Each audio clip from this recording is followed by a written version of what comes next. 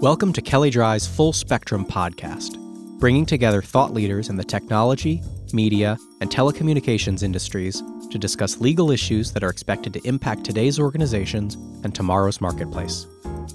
Kelley Drye Full Spectrum is produced twice monthly, and show notes are available at www.kelleydryefullspectrum.com. For more in-depth commentary, head to our blog, comlawmonitor.com. All links are in the show notes. This podcast is produced by the Kelley Drye Communications Practice Group. Hello, everyone. My name is Brad Currier, and I'm an associate in the Communications Practice Group at Kelley Drye. And today I'm going to provide a brief update on the FCC's efforts to assist those impacted by recent hurricanes. Now, my last podcast with Steve Augustino took a look at the devastating impacts of Hurricane Harvey and Hurricane Irma. We ended that podcast by noting that, in the aftermath of such major weather events, a business-as-usual approach often no longer applies for affected communication service providers. Now, in the aftermath of Hurricane Maria and Hurricane Nate, I wanted to provide a brief update on the FCC's most recent response efforts and highlight that such efforts may represent a new normal of regulatory relief to those impacted by hurricanes and other disasters. So now I'm just going to talk about a few of the key FCC actions over the past few weeks. Over the weekend, the FCC granted an experimental license to Google's parent company to help provide emergency cellular service to Puerto Rico through what the company calls Project Loon. Project Loon is a network of balloons that provide wireless connectivity to users on the ground.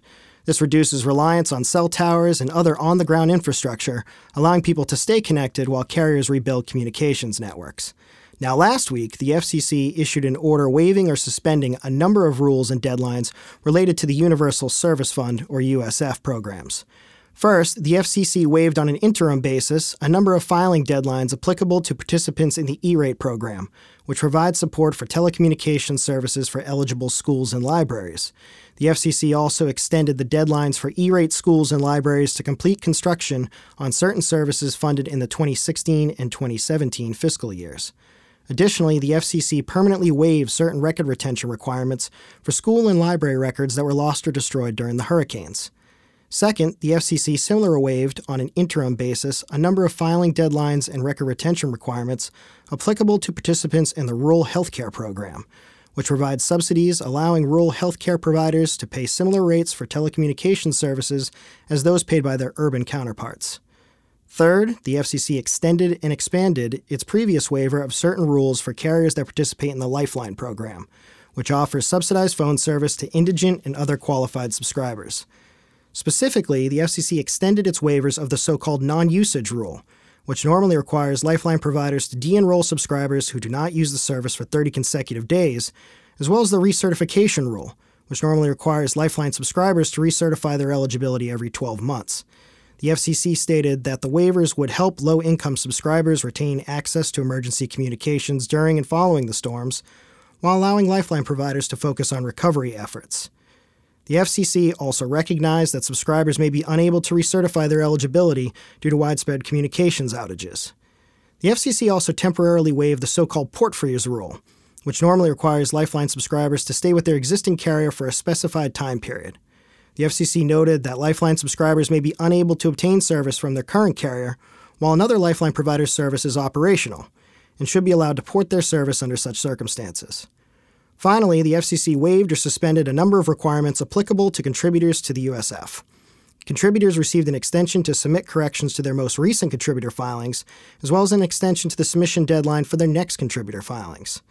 The FCC also stated that it will temporarily suspend collection activities against contributors and not refer such debts for collection while affected contributors recover from the storms. Now, the rule waivers and suspensions discussed generally are limited to USF support recipients and contributors located in parts of Texas, Florida, Georgia, Puerto Rico, and the U.S. Virgin Islands that were declared major disaster areas by FEMA. However, the Lifeline rule waivers do not apply to Texas, which administers program eligibility and recertification itself. The revised rule deadlines vary, and affected USF support recipients and contributors should consult the FCC's order for more details. Also last week, the FCC issued an order to immediately provide up to $76.9 million in USF support to affected carriers in Puerto Rico and the U.S. Virgin Islands to repair wireline and wireless communications networks. Affected carriers had the option of receiving a lump sum of 7 months' worth of USF funding in advance, and the FCC is aiming to give the shot in the arm necessary to speed recovery efforts. Finally, FCC Chairman Pai recently announced the creation of a Hurricane Recovery Task Force to help direct the FCC's efforts to support communications service restoration in hurricane-impacted areas with a particular focus on Puerto Rico and the U.S. Virgin Islands. Chairman Pai stated that the task force will help manage the FCC's transition from the short-term incident management of the past few months to long-term recovery, and will work with the Department of Homeland Security and FEMA to coordinate future assistance requests from communications providers. Now, the FCC's recent actions continue to show the agency's willingness to work creatively with communications service providers affected by hurricanes and other disasters. Indeed, in many of the orders I discussed, the FCC invited affected communications service providers to ask it for further regulatory relief, if necessary, to help sustain recovery efforts. I note that much of the recent regulatory relief has been provided by the FCC on a proactive basis, even in the absence of a specific request, and is being directed at Puerto Rico and the U.S. Virgin Islands, reflecting the fact that these areas suffered significantly more damage to their communications networks than impacted areas in the continental United States. But no matter where communication service providers are located, they should carefully examine the impacts of these storms on their businesses, and if a rule imposes an impediment, should consult with counsel and request relief from the rules if necessary. The FCC has demonstrated they have a sympathetic ear. Thank you for joining me today.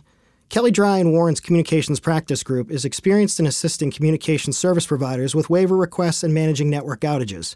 Please visit our Comm Law Monitor blog for further information on the FCC's actions to assist those impacted by the recent hurricanes and other disasters. The views and ideas expressed on this program are strictly those of the hosts or guests, and do not necessarily reflect the views or ideas held by Kelley Drye & Warren LLP, its staff, or management.